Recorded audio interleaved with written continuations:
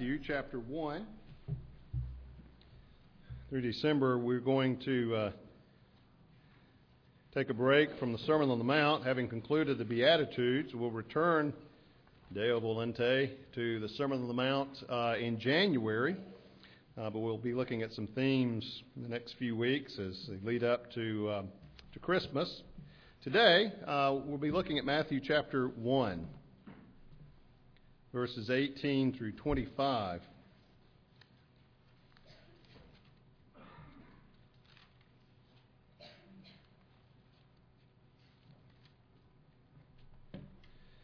Matthew chapter 1, verse 18. Hear the word of the Lord. Now the birth of Jesus Christ took place in this way. When his mother Mary had been betrothed to Joseph, before they came together, she was found to be with child from the Holy Spirit. And her husband Joseph, being a just man and unwilling to put her to shame, resolved to divorce her quietly.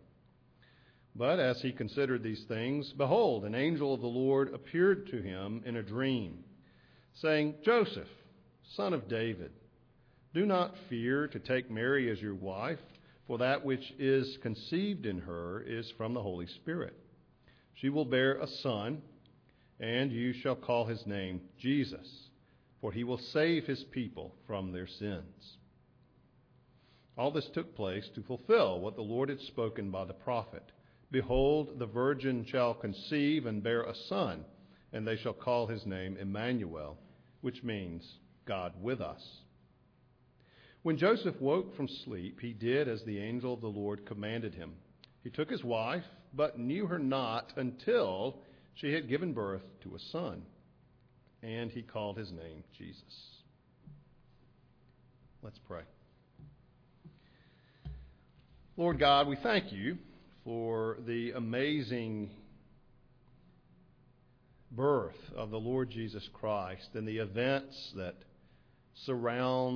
precede that birth, even the prophecies going back hundreds and hundreds of years that we read in the Old Testament.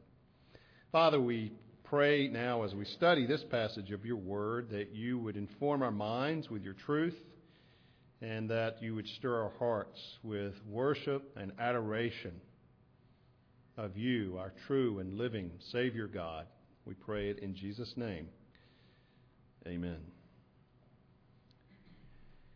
The next few weeks will be in a sermon series leading up to Christmas that I'm calling The Cast of Christmas. This sermon series is inspired by the town of St. Albans, West Virginia. I suppose that needs some explanation. Well, about this time of year, we start hearing of the difficulties that towns find themselves in over the whole matter of nativity displays. And they really are caught between a rock and a hard place. On the one hand, the nativity display out on public property could bring on the possibility of a difficult and expensive lawsuit. On the other hand, to remove the nativity display would invoke the ire of the majority of the public who would like to see such a display be put there or to remain there. So what's a town to do? Well, St. Albans, West Virginia solved this difficulty by coming up with a rather ingenious, if not dismaying, compromise. As you pass the town park, you see a structure there that looks somewhat like a barn. And you think, oh, a nativity display. As you get closer, you'll notice that there is a star. There are a couple of sheep. There's a camel. That's it. While these animals are there, as you get closer, you would be mistaken for thinking you might find Joseph, you might find Mary, you might find even the baby Jesus, but no, they're missing. In fact, a spokesman for the St. Albans City Park said, you could call it a manger. We call it a place for animals. It looks like two things coming up on the sides with a roof-like structure, and What it looks like depends on your imagination. We've never had a baby Jesus or Mary or Joseph or wise men. Unfortunately, this Jesus-less nativity scene is symbolic of many people's Christmas. It has some of the trappings, but it lacks the substance. Some of the right appearance, but it misses the main thing. And so what's missing in the St. Albans barn, we're going to fill in our studies over the next few weeks as we look at the people who really were there and certainly in any nativity scene really ought to be there, the cast of Christmas.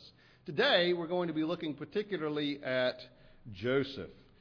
Joseph is somewhat overlooked as you think about Christmas, and even in the hymns, even in our own hymn book and the songs, there are some that point to Joseph, that reflect on his experience, but by far the majority of the focus is on Mary, and rightly then on, of course, Jesus himself. And we'll look at Jesus in time, but today we want to look at Joseph. And of course, looking at all of these, we look at Jesus, because you can't avoid looking at Jesus even as you look at Joseph or Mary or the wise men. And so today we want to look at Joseph. Joseph, while somewhat overshadowed, actually is the focus here in Matthew's account of the birth of our Lord Jesus Christ. Joseph, of course, was not the biological father of Jesus, but in fact he did play a significant role, as we see, in that he was the one who passed on to Jesus the royal lineage of the house of David.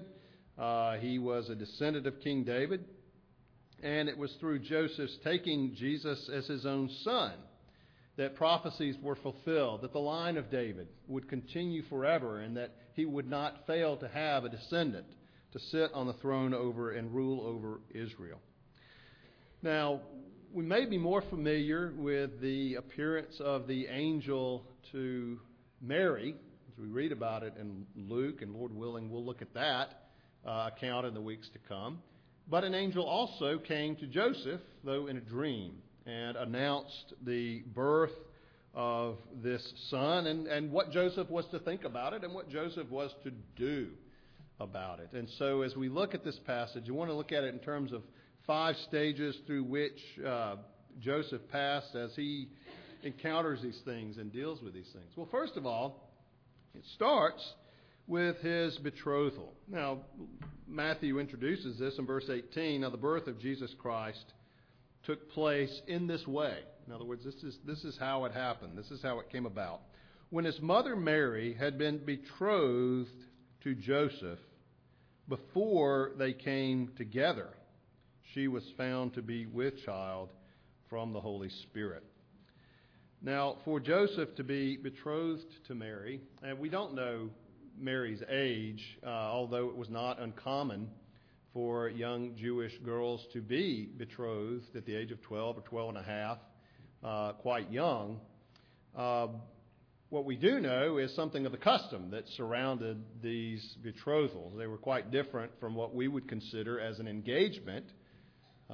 When a man asks a woman to marry him and she agrees, they are engaged. They are preparing for the wedding. They are preparing for their marriage, and they are to some degree committed to each other by virtue of their agreement to get married.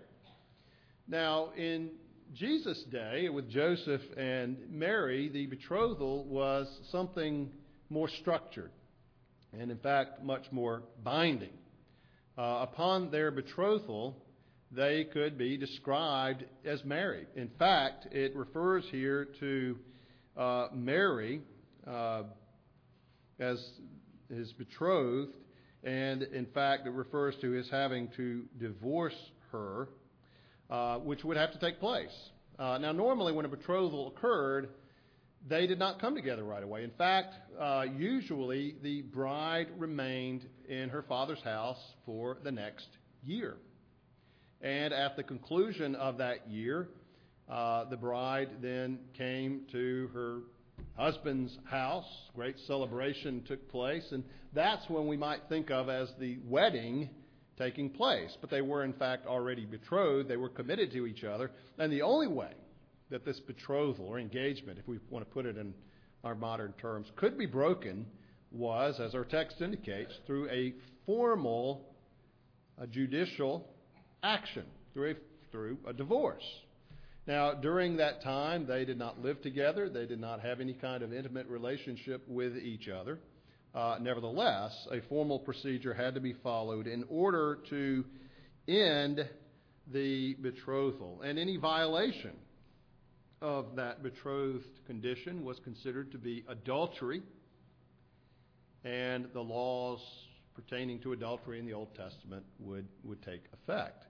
And so we read here that Joseph was betrothed to Mary, and before they came together, in other words, during that year period before she had formally become his bride living with him, they'd taken up a common residence together, she is found to be with child. Now, Matthew adds from the Holy Spirit, because he knows that. You and I know that. But at the time it happened, Joseph did not know that. And so that leads up to the second stage of his dilemma. He suddenly finds himself in a rather difficult and heartrending position. What was it he think? His betrothed, is showing. What's he to do? Well, he had to make a choice. He had to do basically one of three things, one of which was simply to go ahead with the marriage. However, he knew what he would be facing with that, and he knew what Mary would be facing with that, the social stigma, the disapprobation of those who knew him, those who knew her, those who knew the situation, something that they would be living with for a very long time. We also read here that Joseph was a just man and unwilling to put her to shame. His other option would, of course, be to accuse Mary, to bring basically charges against her before the powers that be, and have a trial for her. This would make a public spectacle of her. This would be a great embarrassment to her. We read that Joseph was unwilling to do that. It says that he was a just man. He was a righteous man, in other words. And he was unwilling to put her to shame, did not want to embarrass her, make a public spectacle of her. The third option that he had was, in fact, what he resolved to do. He resolved to divorce her quietly. And so that was his decision, the third stage. He arrives at a decision. We don't know how long he thought about this, prayed about this, agonized over this, what to do. But we read then his decision was to divorce her quietly. Now, according to the Old Testament law, he could have brought charges, could have been a trial, and in fact, she could have been stoned as an adulterer. He didn't do that. What he did was follow the procedure in Deuteronomy chapter 24, verses 1 and following, that allow for the husband in such a case to write out a certificate of divorce, to have it signed by 2 or 3 witnesses, and the deed was done. Much quieter, and yet nevertheless effective. And so that is what he chose to do, to divorce her, to protect her in a way that was relatively quiet. Now, Alexander White is a Scottish Presbyterian minister of the 1800s, early 1900s. He has a book of various character studies in the Scriptures. In fact, they're in our library. And he has some on Mary and Joseph. And White was known for being somewhat dramatic, some might even say melodramatic, and you might agree as you read his description of Joseph in these circumstances. This is what Alexander White wrote. His heart was broken with his terrible trial, but there was only one course left open to him. Conclude the marriage he could not, but neither could he consent to make Mary a public example. And there was only left to him the sad step of revoking the contract and putting her away privately.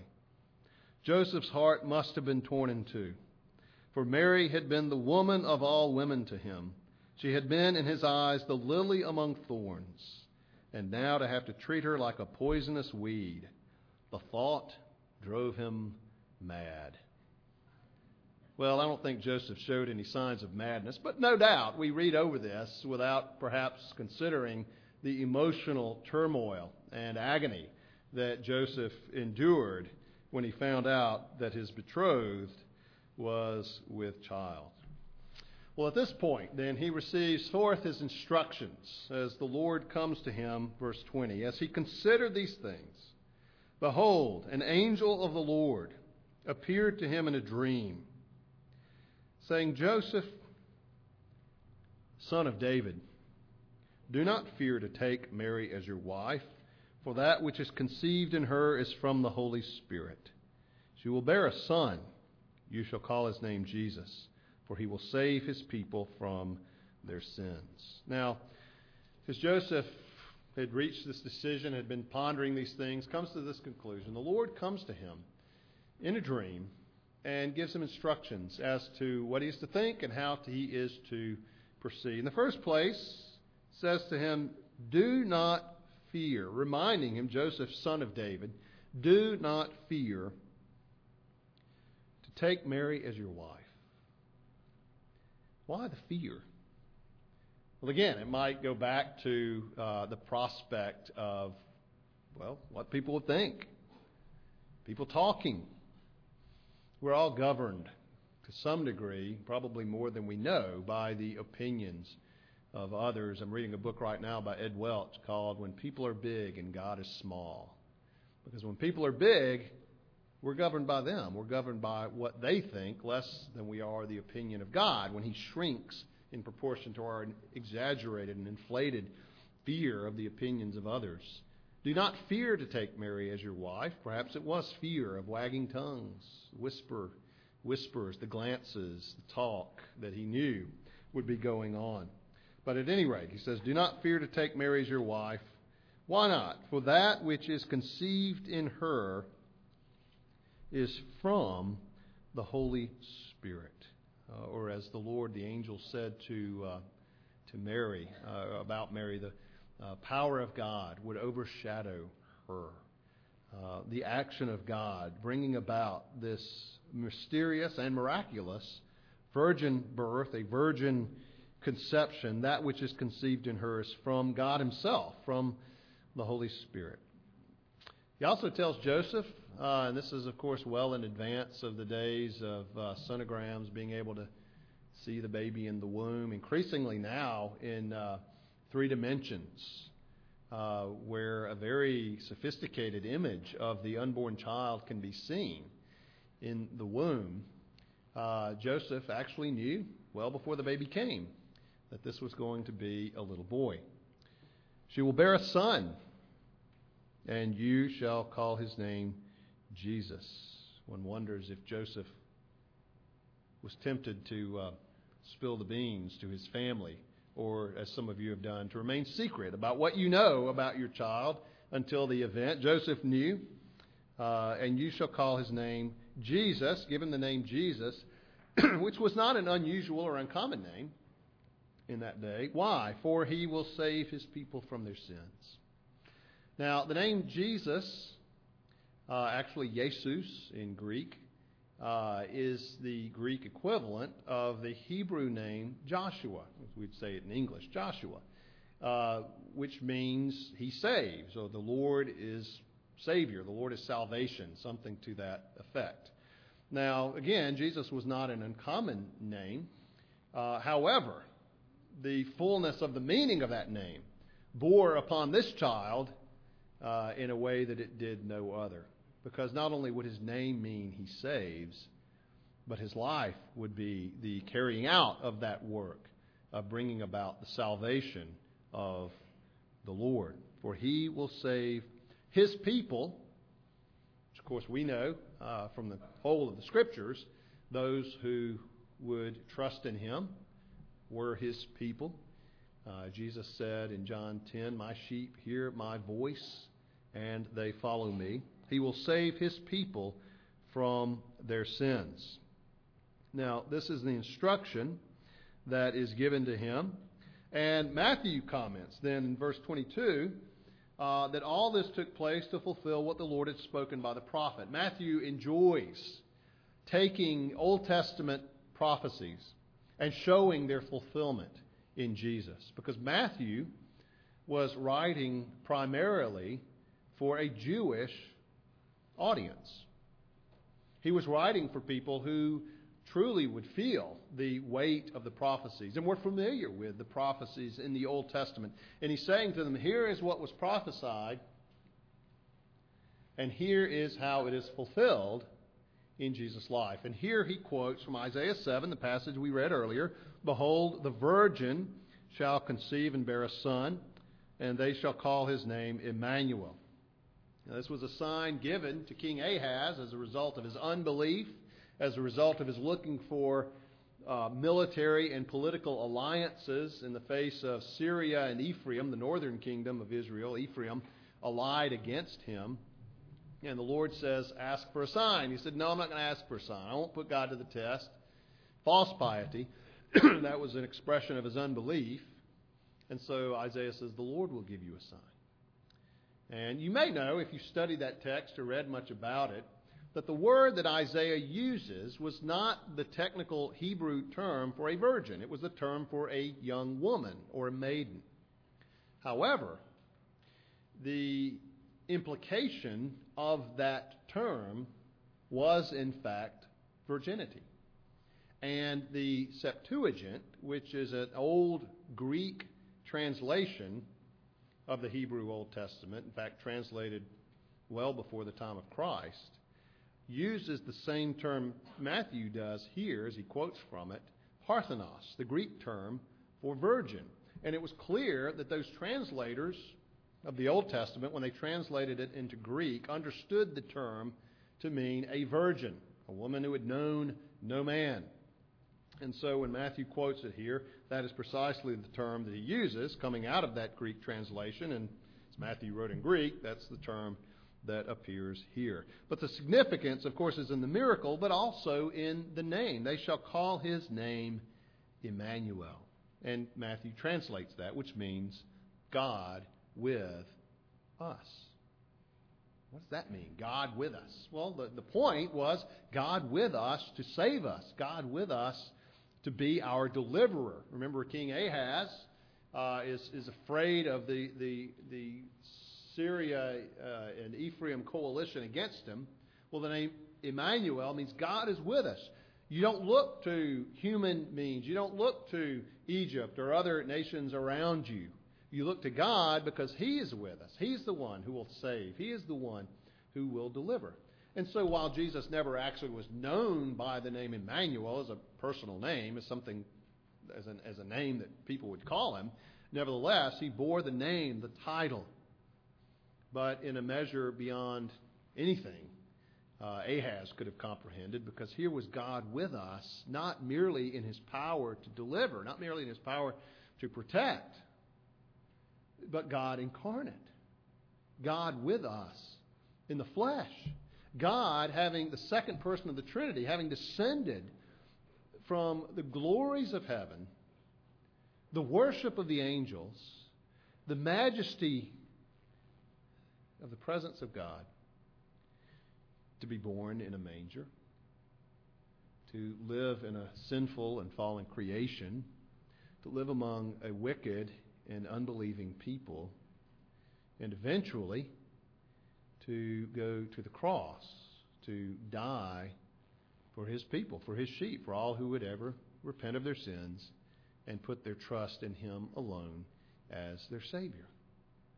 So the name Emmanuel, God with us, takes on a dimension that was fulfilled at no time in the Old Testament to that degree, to that depth, to that amazing and miraculous way. God with us. That's why Jesus was not only the Son of David, He was the Son of God. He was God incarnate, God in the flesh. Well, then last we come to the obedience that Joseph showed. Verse 24, when Joseph woke from sleep, he did as the angel of the Lord commanded him. He took his wife, he kept her, they followed through, but he knew her not. There's no relationship there in an intimate sense until, so much for the perpetual virginity of Mary, undone with one little word, until. For Joseph, it may have been a long until, but he knew her not until she had given birth to a son. And he called his name Jesus. Savior. He saves. Well, what St. Albans left out of its display, whatever you want to call it, and unfortunately was missing from so many people's Christmas, is present here in this passage, was present there in that first and the real nativity scene where the Lord Jesus was born and was there in the manger. Well, as we look at this passage, we don't know a whole lot about Joseph. And really after this, except for the next, the chapter 2, Joseph really fades from the scene. It's interesting to speculate what might have happened to him. Presumably at some point he died. Later on, we don't read anything of his presence in the life and ministry of Jesus. Mary was there, his brothers were there, but there's no mention of Joseph. But we do know two things about him, two things that, at least as far as the character of a man goes, probably is all we need to know. We know he was a just man. That is, he was a righteous man, an upright man, a man of integrity, a man who would do the right thing. And we know that he was a compassionate man, because here this woman, as far as he knew, had wronged him grievously. And yet he was not vindictive. It was not his purpose to embarrass her, to put her to shame, to make a public spectacle of her, but simply to end this as quietly and privately as he could. So we know about Joseph. He was a just man, and he was a righteous man. We also learn a great deal about his son in this passage. We learn it from his name, Jesus. He saves, the Lord saves, because you see at Christmas, God gave to us, to rebellious, law-breaking sinners, His only Son, the greatest gift, His Son, a Savior. God has given to us, Son of David, Son of God, a Savior. Dear friends, whatever we know or don't know about Joseph, you dare not celebrate Christmas without the child, the Christ of Christmas. Let's pray. Lord God, we thank you for Joseph. We thank you that of all of the men who ever lived, it was Joseph that you chose to be the father of our Lord Jesus Christ. Not in a biological sense, but to pass on to him his lineage, adopting Jesus, bringing him to his home, giving him his name, and passing on through Joseph that title, Son of David. But Father, we thank you for Joseph's faith, for his obedience to you. We thank you even more than that, Lord, for the Son that you gave to that family, for our Lord Jesus Christ. And Father, we pray that we would never remove him, ignore him at Christmas, but worship, praise, celebrate the birth, the miraculous birth of our Savior. For we pray it in Christ's name. Amen.